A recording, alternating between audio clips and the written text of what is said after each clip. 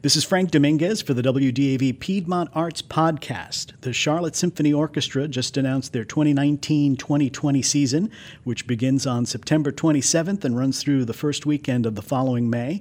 And here to talk about the Classical Series concerts is music director Christopher Warren Green, as well as Mary Deisler, who is the executive director of the orchestra. So good to have both of you here. And let's start with you, Maestro. Before we get into specific programs, can you tell me something about what the process of selecting a season is like? You know, as a radio programmer, I imagine that it's a lot of fun, but also a lot of work. So how does it go for you? Well, I can only imagine that as a radio programmer, you have the same problems. Yeah. But repetition is one of the things you have to be careful with. But also you have to remember that in this city, in this region, there is only one symphony orchestra, and that's the Charlotte Symphony. And I'm very glad we've got WDAV. Happy birthday. Thank you. So you need to give the audience a fair menu, so that whilst also dragging them along into pieces that they may not have heard before or might find challenging, you need something there for everyone. And at the same time, you have to look after the health of the orchestra, because if you neglect certain repertoire, then the orchestra standard can slip. And I think you'll agree that the orchestra standard's risen dramatically, especially in the last few years. And you have to make sure that you've got the right number of soloists and the right type, so you can't have all cellists or all pianists. Usually more pianists than cellists, violinists. And we also try to have either a trumpet or a saxophone or another instrument in the season. And voice, of course. So, yeah, you end up jumping through hoops. There are other limitations too, but we won't go into them. We'll leave those to the executive director. What have you planned to launch the season on the weekend of September 27th through the 29th? Well, I always, as you know, Frank, I always collaborate very much with the right-hand side of the brain end of the building. And that is to make sure that we are getting to people, because music exists in the hearts of the audience. If you don't have an audience, you know, you've got problems. So we try to have a blockbusting weekend, if you like, to open the season every year, so that you just know there's nothing on that program that's going to turn anybody away. So the opening of the season is all Tchaikovsky, with Capriccio Italien, which has not been done for a very long time, I believe, in Charlotte, and the Piano Concerto No. 1, which is an all-time favorite, and his Symphony No. 5. What's not to like? Exactly. I love that program. And what have you planned as far as the commemorating the 250th anniversary of Beethoven? I know that there are several programs built around Beethoven's music. So, well, there are.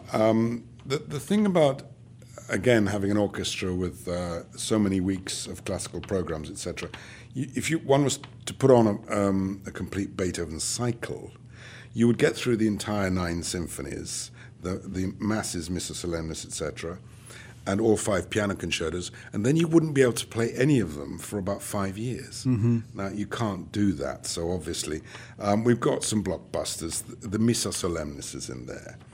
The 9th Symphony, the Choral Symphony, the one everybody adores, is not in there, because we've done it quite often recently and we need to keep it. And quite frankly, I could be shot down for saying this, but the Missa Solemnis is arguably a better piece even than the 9th, but the iconic symphony is the 9th. We have Beethoven's Pastoral Symphony in another program. We have Beethoven's 4th with the Brahms Concerto for Violin and Cello, which has not been done for a very long time. And in that is a fantastic new piece called Field Guide by a contemporary composer. And also just on the Beethoven front, we've got Beethoven's Emperor Concerto, along with his Leonora Overture No. 3. But in the middle of that is a Sibelius Symphony. Wow. Now, the Sibelius Symphony is not, Sibelius is not so easy to sell here as it is in the UK or in Scandinavia, especially Finland, which I know is not Scandinavia. But the 7th and also the 6th symphonies of Sibelius are stunning. And I wish we had time to do more Sibelius. So we'll watch this space, we probably will. But that sort of really ticks the box, if you like, for Beethoven's 250th. Mary, let me bring you into the conversation and tell us about some of the other conductors, since it's impossible for Christopher Warren Green to lead every single performance, that are coming to perform for the Charlotte Symphony Orchestra. And let me start by echoing the happy birthday wishes, Frank. You've built an amazing station, and we're so lucky to have you here in Charlotte. Thank you very much. So we have a couple interesting guests coming in, because as you say, Christopher can't do the whole season. Hans Graf will be appearing for the first time with the Charlotte Symphony, so very excited to have him with us. He'll be doing the Brahms Second and a Mozart Violin Concerto with the young violinist Angela Yu, who I think you brought to Charlotte, Chris. No, WDAV did. Okay. This was a young man that I heard on WDAV, and I rang the office and said, hire him straight away, and he was a huge success, so he's coming back with Hans Graf. I love that story. That's a great story. And Joanne Falletta, who again has not been with the Charlotte Symphony, will be here doing the Beethoven Pastorale and the Piazzolla, the solo version of Four Seasons. So those are our two older established ones, if you will. A Baroque program with Jeanette Sorel. Oh. Red-haired, slightly crazy but wonderful musician who's known to lead from the harpsichord as well as conduct. So we'll have some Brandenburgs and a little bit of Vivaldi and Haydn on it. And our listeners would probably be familiar with her from her group Apollo's Fire. Absolutely. She's built a huge reputation for this group, really around the world now. And then a young Venezuelan conductor, Ilias Rivas, who made his Atlanta Symphony debut at the age of 16. He's now the ripe old age of 26, but living and working over in London, and he'll do the Dvorak from the New World. That's excellent. Back to you, Christopher Warren Green, to ask you about some of the other works on the program. I noticed the Organ Symphony by Saint-Saëns is part of the season. What do you think explains the enduring appeal of that work? Well, in recent times, if I'm perfectly honest, it's to do with the movie Babe. Although I really don't quite approve of the treatment it got in the film. There's a lot of electronic versions of the theme, but there's also something else underlining in Saint-Saëns' Organ Symphony, or the Third Symphony, that's become known as the Organ Symphony. One is the power of the organ, of course.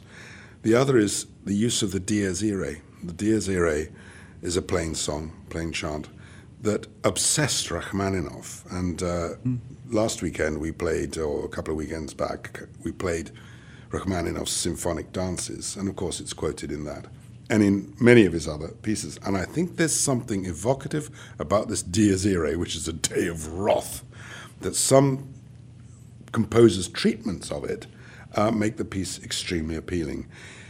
Having said all of that, it is simply sublime music, and the slow movement, which sort of, it falls into the slow movement from the first movement, is one of those moments when the heavens open and you're just transported to the real world, not the one we live in.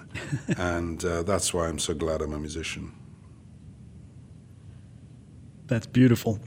What are some of the other concerts you're especially excited about? Well, I missed that Beethoven 8. I'm doing that as well at some point. I'm always excited about the Missa Solemnis, of course. But, we often have these conversations, you and I, about some people say, what is your repertoire? Are you a classicist? Are you a romantic? Well, to be a half-decent conductor, you have to be able to conduct everything, especially the Baroque, the classics, Mozart, Haydn, into Beethoven. They're much harder to conduct than the modern stuff. So the entire repertoire is my repertoire. I find it difficult to conduct stuff I don't like, but I will do a proper job with it. But there's another program on here, which we've spoken about this as well before, how much I love Russian music. And we're bringing back the Firebird Suite of Stravinsky, the 1919 version. But I'm introducing a new piece on that program to Charlotte, which is Elgar's In the South, Alessio. Yeah.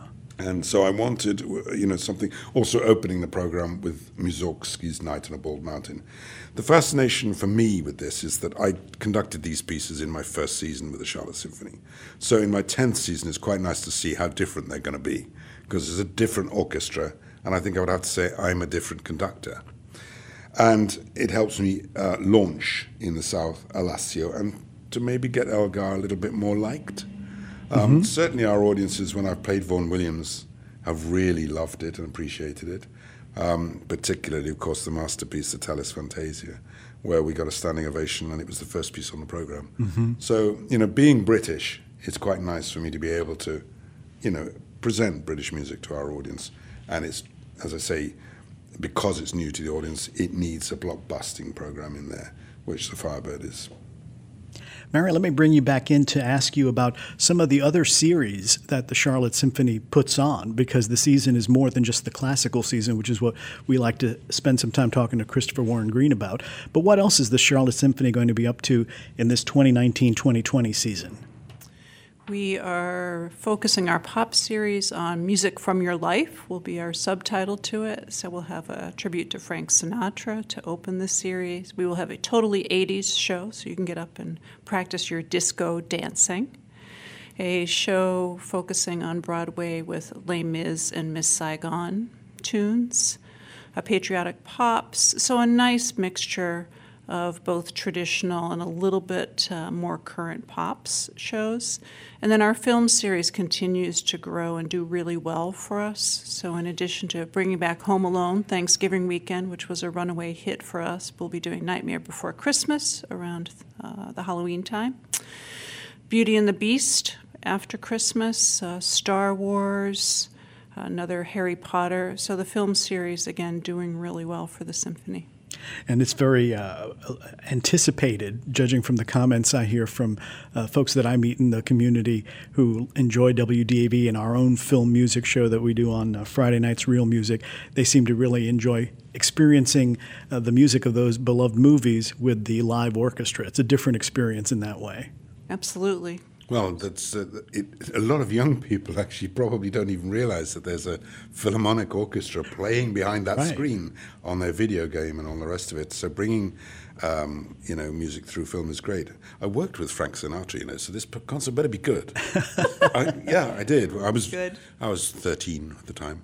But in London, he came, and the orchestra was absolutely fantastic because everybody wanted to work with him. I bet. As you look back on your previous seasons with the Charlotte Symphony Orchestra and look ahead to this next one, how would you say the orchestra has grown and changed? Oh, where to start? We've always been lucky because we have a mixture of very experienced players and medium experienced players and new blood coming in.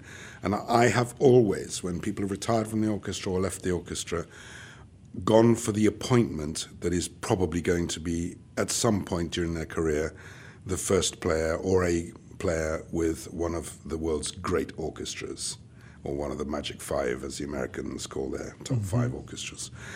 And I don't mind if they leave 2 years later, because I'll get another equally good or even better one. And that has been the trend, especially with the first trumpet chair in recent years. And I'm ruthless about this. Well, I say ruthless. I'm not a ruthless person at all. But I do take care of the whole. And if something is hurting the orchestra, I repair it, or I put in a new part, because I think that's a necessary duty. But we've been fortunate in being able to attract to Charlotte some really, really fabulous players. And that, as I say, that weight of experience with the new people coming has completely transformed the orchestra. It's a different sound. And we've worked on that as well, I would have to say, because we're a mid-Atlantic sound. The Charlotte Symphony will never sound like St. Louis or Chicago. But it can sound, especially with my predecessor as well, Christoph Perek, who was from Germany. So the German school was there.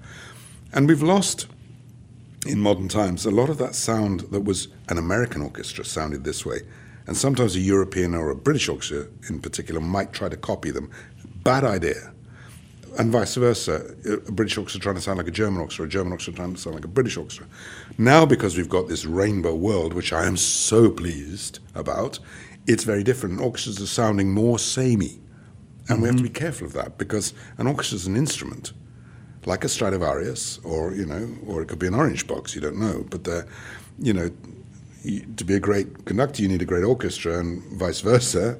And creating a sound is very important. And it's not built overnight, and that's what we have now. Our orchestra has a particular sound.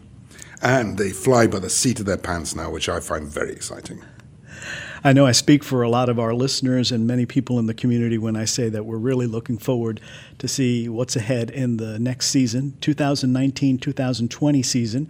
My guest has been the Charlotte Symphony's music director, Christopher Warren Green, and also executive director, Mary Deisler. Speaking about the orchestra's just announced upcoming season, you can find it at their website, charlottesymphony.org, and there's also a link to it from the Piedmont Arts Podcast page at wdav.org.